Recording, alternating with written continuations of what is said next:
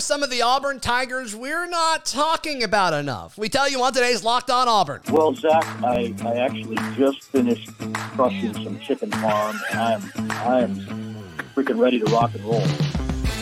You are Locked On Auburn, your daily podcast on the Auburn Tigers. Part of the Locked On Podcast Network, your team every day. Yes, welcome on into Locked On Auburn, your daily Auburn Tigers podcast. I'm your host, Zach Blackerby. Thank you so much for making Locked On Auburn your first listen every single day. Who are some of the Auburn Tigers that we're not talking about enough?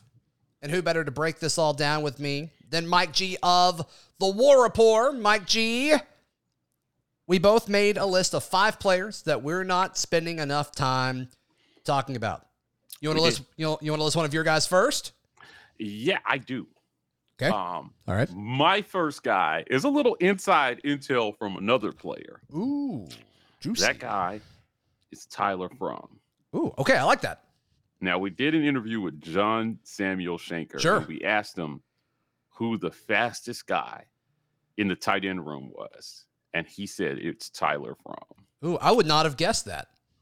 I said he's fast, he's rangy, he can go up and get the ball. It really feels like fans are sleeping on Tyler this year. I feel like there's going to be a really good rotation of tight ends in and out of the game. We might see some 2 tight end sets. So Tyler Fromm, I think, is not being talked about enough this offseason. Yeah, and, just to be technical here, nitpick, it may not even be a rotation that we see. We just may see more tight ends in the game more often. More tight ends. Fair enough. More 2 or 3 tight end sets, the better.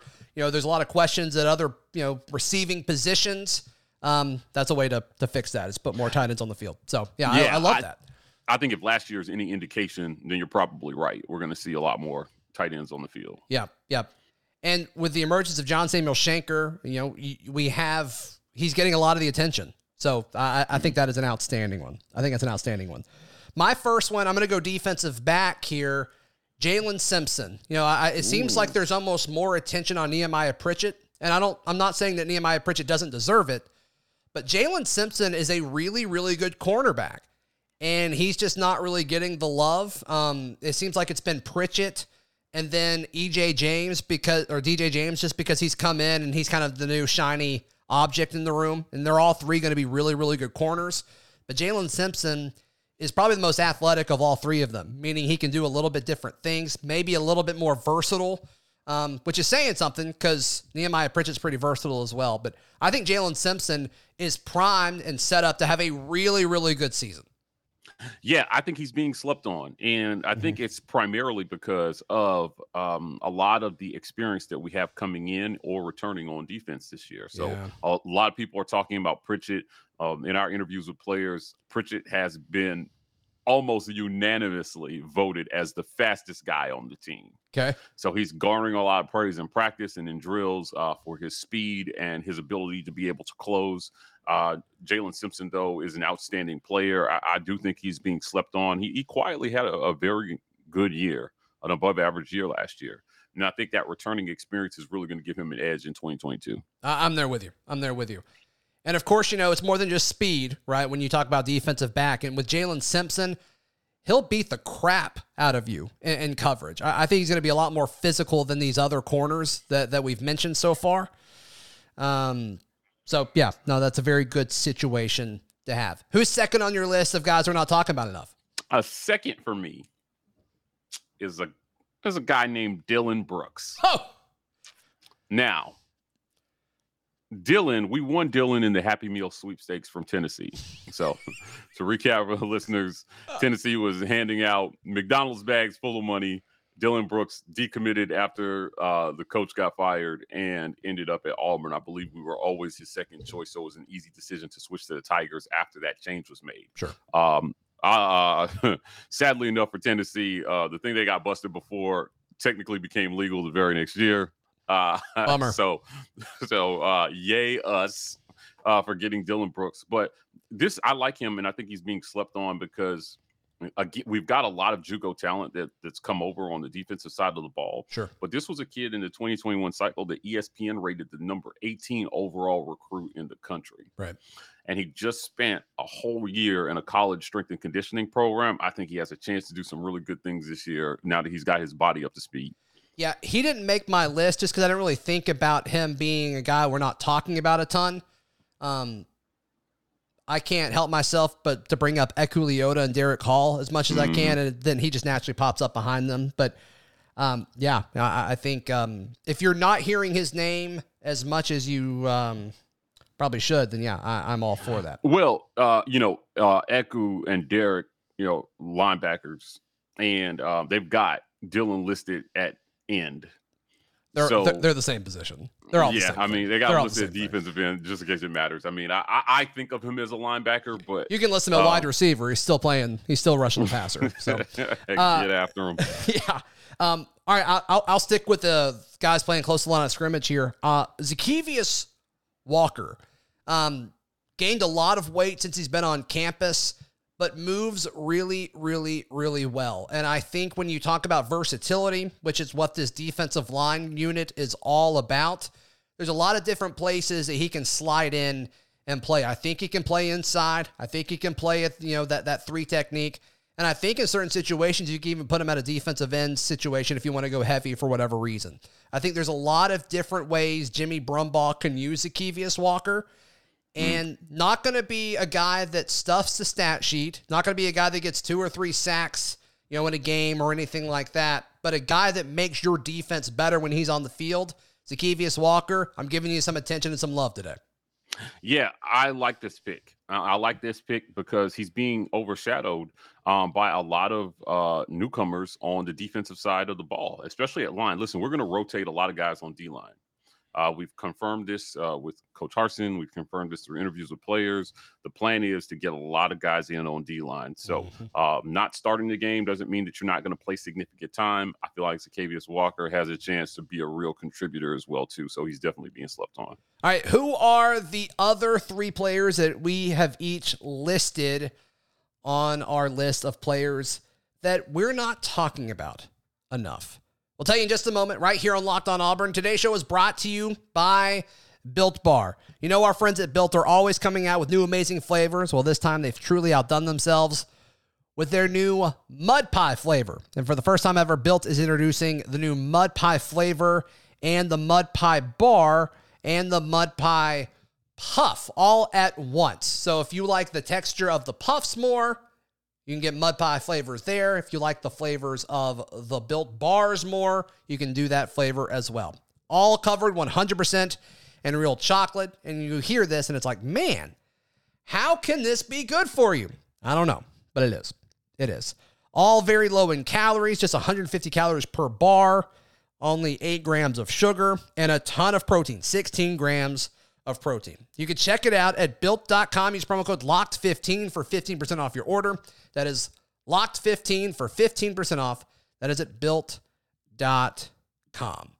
Mike G, my number 3 person on this list of guys we're not talking about enough, and this almost comes from more of a listener, the listeners asking for this, is Wesley Steiner. A guy that I think is going to be a role player at linebacker this season. I think with Owen Papo coming back and Cam Riley appears to be the favorite to be that number 2 linebacker, I think Wesley Steiner and Eugene Asante are going to be battling for reps after that. But a ton of athleticism, can cover a lot of ground. It'll be fun to see how he fits into this defensive system in 2022. Wesley Steiner is a really versatile guy. Yeah. And again, similar to D-line, I expect us to rotate bodies on defense to remain fresh. This is going to be very important depending on what happens on the offensive side of the ball. We may need to be very deep on defense depending on how time of possession plays out. Now, Auburn was okay at run stopping at times, but we had a porous pass defense. One of the things that I think Steiner can do is drop back in coverage maybe a little better than the others. So it'll be interesting to see how they end up using him as well too. Yeah, I mean, he's got the skill set for it, because Owen Pappo is one of the more athletic defenders Auburn's ever gotten, and then he was like ranked high in all the Spark scores. And then the next year, Wesley Steiner went in and broke all of Owen's records as far as the Spark score stuff goes. So he's got the ability. Can he put it all together? Does he have it between the years as far as, okay, this is where I need to be when this happens on offense? And so we'll see. He's definitely got the ability to cover some ground, though. You got to love that. For sure. Who you got? My next is Jay Fair. So, I for some reason did not put him on mine. That is a fantastic one. Jay Fair, I think, is totally being slept on. Now, all the doomsday naysayers who think we don't have any talent and this is the worst team ever in the history of Auburn football are sleeping on kids like Jay Fair. Number one of the hardest working guys on his team, both on and off the field. His teammates have praised his work ethic. We've done interviews with the quarterbacks. They've all mentioned Jay Fair as a standout in terms of performance in practice. Love that. And again, attitude and work ethic. I've seen the social media videos of Jay catching passes. He was described by one quarterback as a guy who never says no. Let's go throw. I'm game. Let's go. I think Auburn football is going to need a lot of that. And then the off the field, this is a 4.0 student.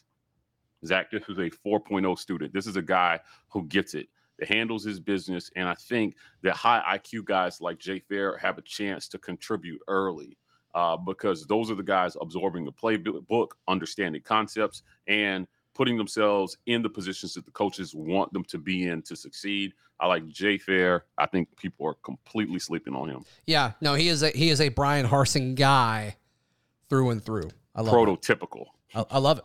I love it. Yeah. All right, my next guy, let's go with Marquise Gilbert. Number one JUCO safety.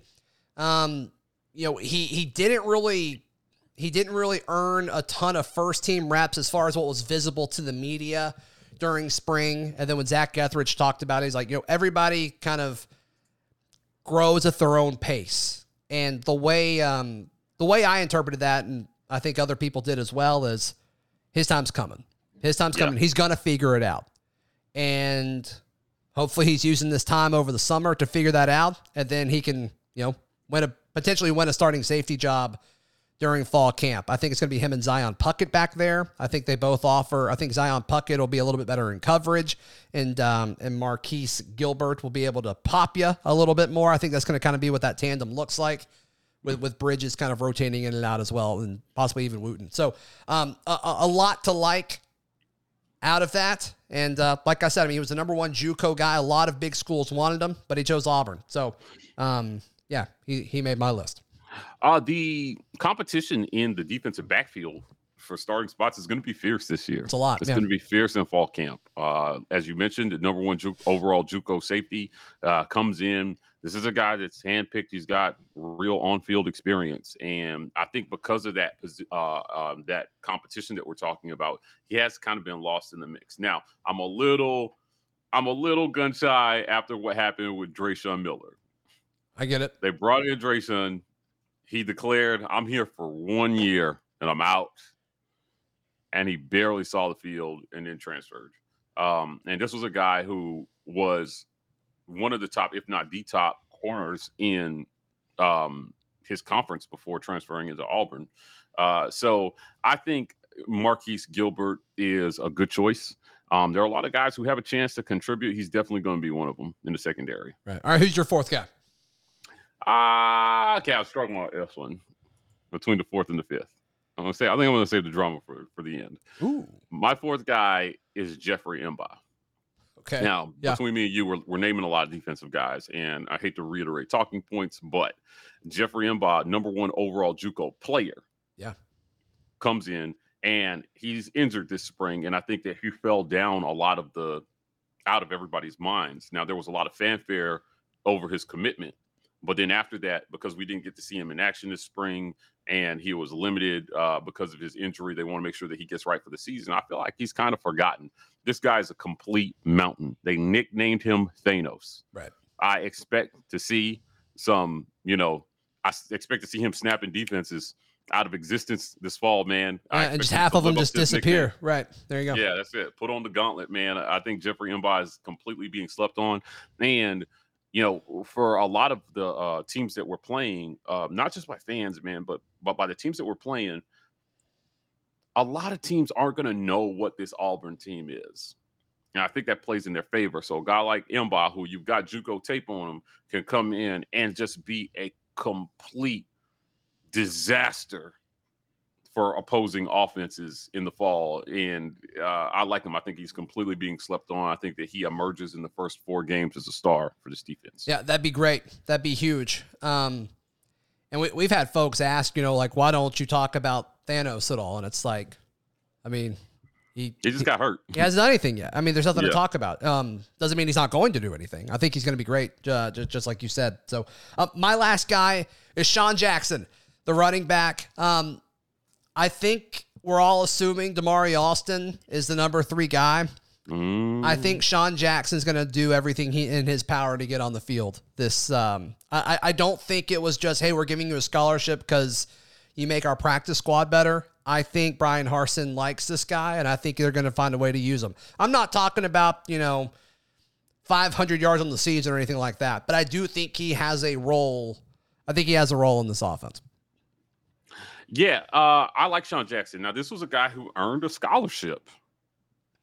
That's what I'm saying. Right. Yeah, much fanfare, to much fanfare. His teammates were proud of him. He's worked his butt off.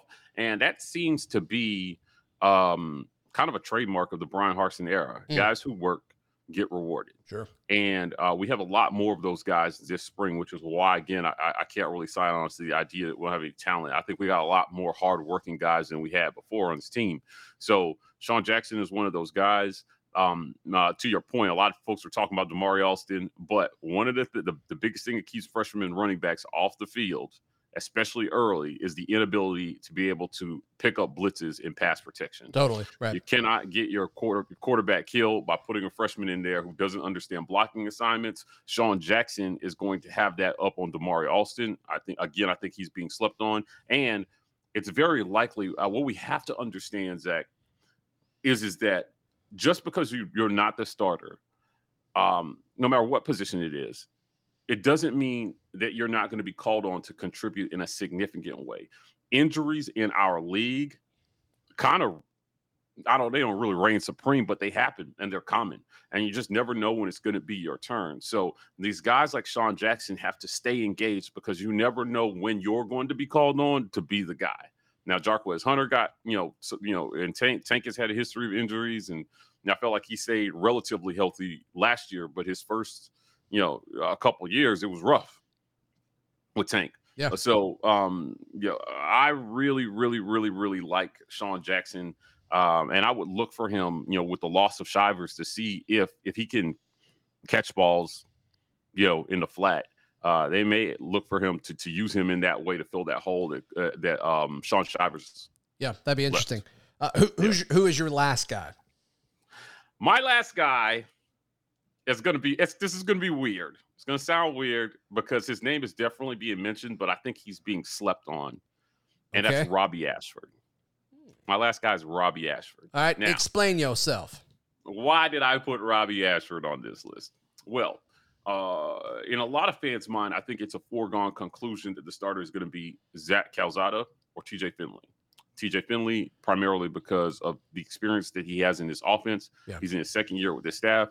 Zach Calzada because of the experience that he has in this league. Sure, right. Right. The reason I think we're sleeping on Robbie Ashford is that because no matter which one of those guys wins the starting job, I think Robbie Ashford has a role in this offense this season. And we've gotten indications from that in our interviews with Harsin. He didn't give away too much, but sometimes the old Freudian slip, right? You ask him a question, and then he kind of gives away a little bit of what their strategy is going to be. Because we asked him about the quarterback race, and he said, hey, listen, guys, you can play more than one quarterback. And I'm like, okay, is that a foreshadowing of what you guys plan to do? Now, it's clear what Robbie Ashford brings to the offense. Mm-hmm. He brings a dynamic arm, but also the wheels, man. He can run. And TJ Finley doesn't have that. And Zach Calzada is not exactly a statue, but he's not Robbie Ashford athletic. Sure. So putting him in the game could represent a serious changeup for this offense that you just never know. I mean, guys like Robbie, he goes in the game and you think they're putting in the running guy. And then Harsin is going to, mark my words, Harsin is going to let him turn it loose. And then once you have to start playing him on this, they can do anything. Mm-hmm. That's why guys like Cam and Nick Marshall were so good, because when you are a serious threat to run the ball, you have to play 11 on 11. Yeah, no, I mean, I think we all know why a dual threat quarterback's good. I just don't think he's going to play. Nah, don't. See, I think you see Robbie Ashford game one. If it's a blowout, like I expect it to be, I think you see Robbie Ashford game one. Well, yeah, you're going to see everybody game one if it's a blowout. Yeah, he's going to have a role. I'm telling you, they're going to use him situationally this year. You know what it reminded me of? It reminds me of how we thought they were going to use Gatewood Bo Nix's freshman year. I thought we would see more of Gatewood in situations. Right, how many snaps does Robbie Ashford get as long as it's like a 14-point game? How many snaps do they get a game? I think he gets 6 to 8 snaps a game if it's working. I think Robbie Ashford gets 6 to 8 snaps a game. And here's why. Last year, we got caught in a situation where the starter got hurt. And in my opinion, they did not do a good job preparing number 2 to get on the field. I think that they've learned from that mistake, and I think you'll see the number 2 play more when possible this year rather than riding with the 1 QB for as long as we did last year, and then risking injury to the starter and having to turn to somebody who's completely cold that you have not gotten any on-field experience. That's wild. Yeah. So, I mean, I don't know if that qualifies as a hot take, but I think it does. I think it does. I'm not pulling it out of the air, man. Like the coaches and the players have essentially hinted at that they're putting in a 2 QB system that is not going to be. It's not going to be even snaps. But Robbie. So Ashford, you think he gets more snaps than whoever Auburn's third running back is? We 100%. I do. Right. I think he's that dangerous. And when they talk about his speed in practice, like, man, when we talked to Robbie kind of joked off camera that he's holding back. He was like, I don't want him to move me a receiver, so I'm not going to show him all my speed. And it was a joke. But he is, I mean, the way they've noted the things that he can do on the football field that nobody else on this team can do. The coaches have recognized it. I think they want to utilize that. I think they're going to pull out all the stops this year. And we don't know what's going to happen at the 1 QB. Let's not pretend like we know what's going to happen at 1 QB. 2 QB has to be ready. I don't think that it makes a whole lot of sense to go Zach, TJ, or TJ, Zach. I think that your number 2 should be the guy. But that's not what we're talking about, though. You're talking about packages designed for him. That's what you're talking about. Correct. Yeah, okay. For sure. All right. They're going to utilize him. They're going to utilize him. He's going to both run and pass this year in this offense. I think it would be silly not to utilize his skill set because it's going to be one of those things, man. It's twofold. The packages are twofold. Get him ready for live gameplay because he has none.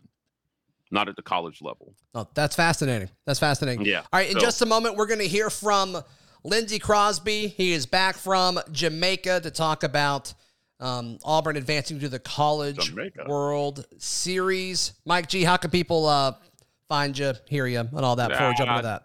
Just go on over to YouTube, search The War Report, hit subscribe. We're doing a summer interview series, so we're doing interviews with coaches and players. We've got a film review with Coach Harsin breaking down quarterbacks. Lots of interesting stuff going on over at The War Report. And joining us now to talk a little College Baseball World Series, Lindsey Crosby, back in the States. I haven't really talked to you. So while you were gone, Auburn won the Super Regional, and we're headed to Omaha. Yeah, no, I watched games 1 and 2 from my hotel room at the resort. I paid for the Southwest Wi-Fi to watch game 3 on my way back in. Okay. Finished up. I had about 8 people huddled around me at the baggage claim in Atlanta as Blake Burkhalter got that last out and they dogpiled. Right. So got to check it out. Exciting weekend. Could not be happier for this team, for these players, and this program, and just what this means for Auburn baseball. It's huge. It's huge.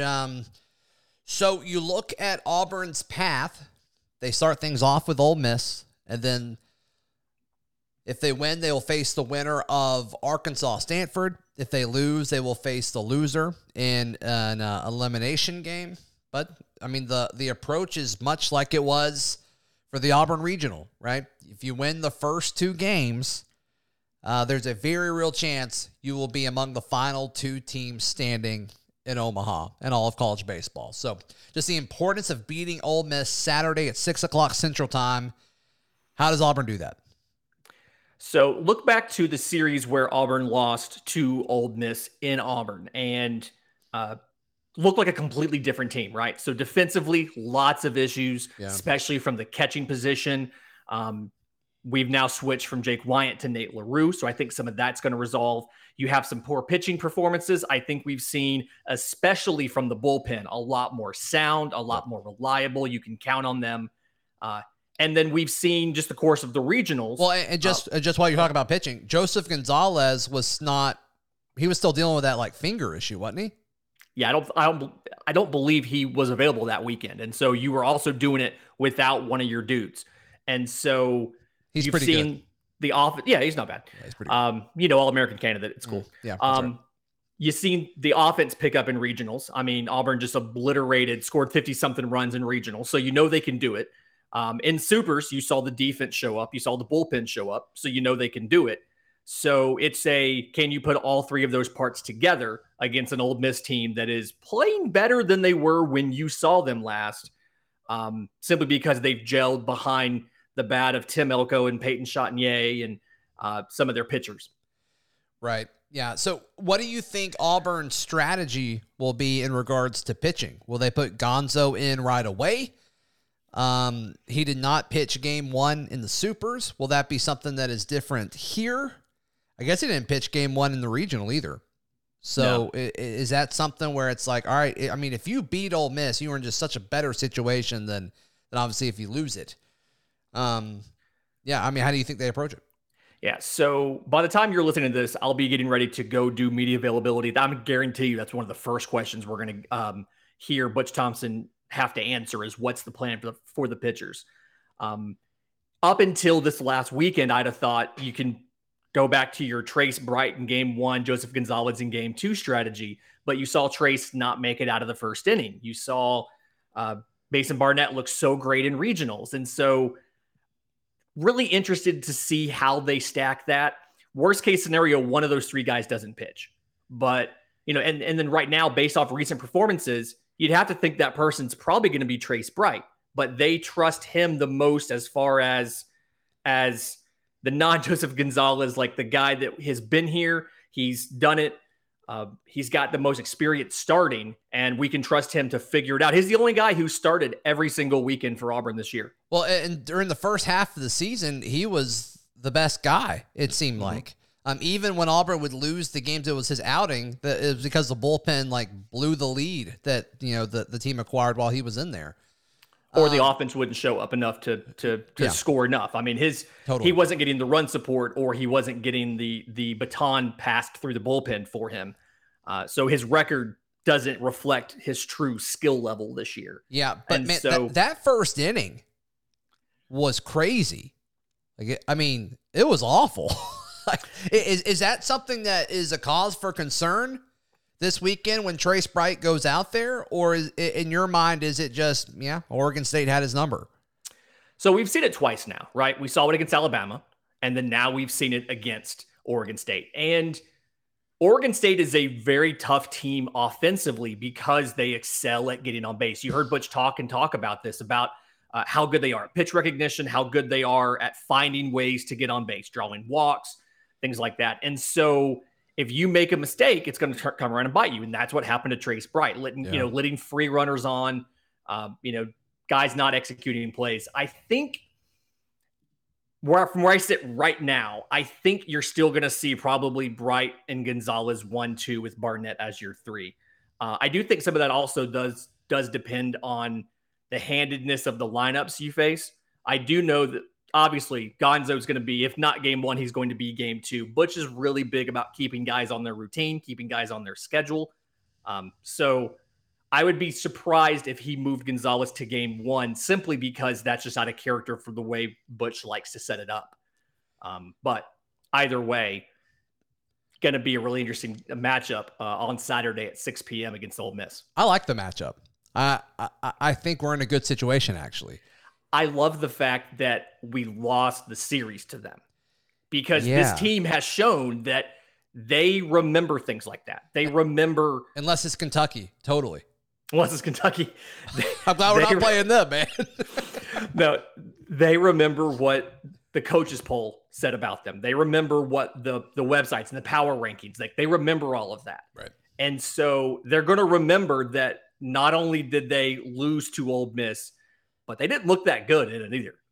I mean, one of those games wasn't that close. And so I love the matchup because Auburn's the team with the chip on their shoulder. Auburn's the team that everybody's like, oh yeah, they shouldn't even be here. Mm-hmm. And so, but they are. And get used to this because this is now, to paraphrase Butch, like this is the minimum standard. Getting to Omaha is no longer the goal. The goal is now a national championship. Getting to Omaha should be the standard and what we expect almost every season out of this team.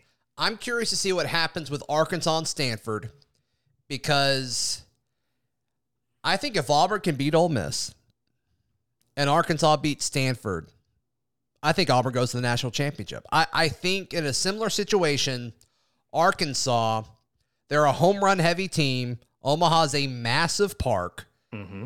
And once again, a similar situation. For some reason, I feel like it benefits us, the fact that we only won, that we lost the series on the road to Arkansas. But we were in it. It was on the road in Fayetteville.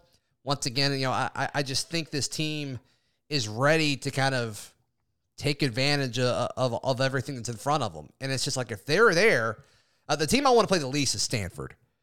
That's on our side of the bracket. And so if Auburn can beat Ole Miss and Arkansas beats Stanford, I think Auburn can beat Arkansas. Then all of a sudden, like you've got a really, really, really good shot to be one of the last 2 teams.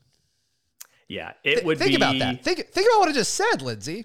And like that's not crazy to think about. It's not. You can absolutely see the path forward. Yeah. And that is what kind of scares me a bit. Because it's horrifying.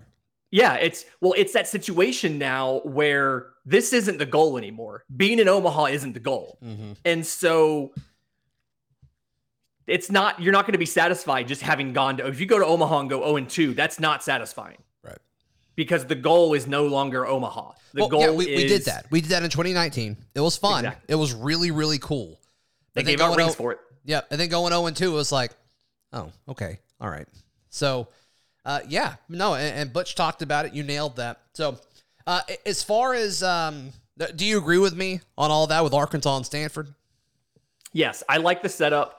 I like the fact that you've seen Arkansas before. Yeah. You've seen what they can do offensively. You've seen what they do pitching. You're right, and they favor the home run. That's something that's a big part of their game. And obviously, Omaha is a massive, massive park. I do like the fact that 2 of your 3 matchups are teams that you've played before. I think that's big. And that's something that this team has shown that is meaningful to them, is they understand how to go out and make adjustments and beat a team after they've played them once or twice. Stanford's the true wild card because you haven't seen them all year. Yeah. They seem very good. But as of late, Auburn's been like the Pac-12 killer. So we'll see if that trend continues. I hope they don't play Stanford, but we'll see. We'll see what happens. Send us your best Pac-12. Lindsay, you've covered this team better than anybody. How can people continue to read all of your coverage on this squad? AuburnDaily.com is all of the writing. I pretty much plan on having something coming out every day from now all the way through the end of Auburn's run in the College World Series. Cool. You can find me on Twitter at Crosby Baseball, and then my show, Locked On MLB Prospects, is on Twitter at Locked On Farm, wherever you get your podcasts, and the merch, aushirts.com. I heard the ESPN folks say Thick King over the weekend. AL.com did a story about our shirt. Did you see that? I don't want to text you because you're on vacation. Did you see that? Yeah, I saw that. Yeah, I saw that. Yeah. Pretty cool. Yeah, wearing Burkhalter's closing time shirt. If you want this, it supports Blake as well. Just go to aushirts.com and check that all out. Hey, we'll be back tomorrow right here on Locked On Auburn.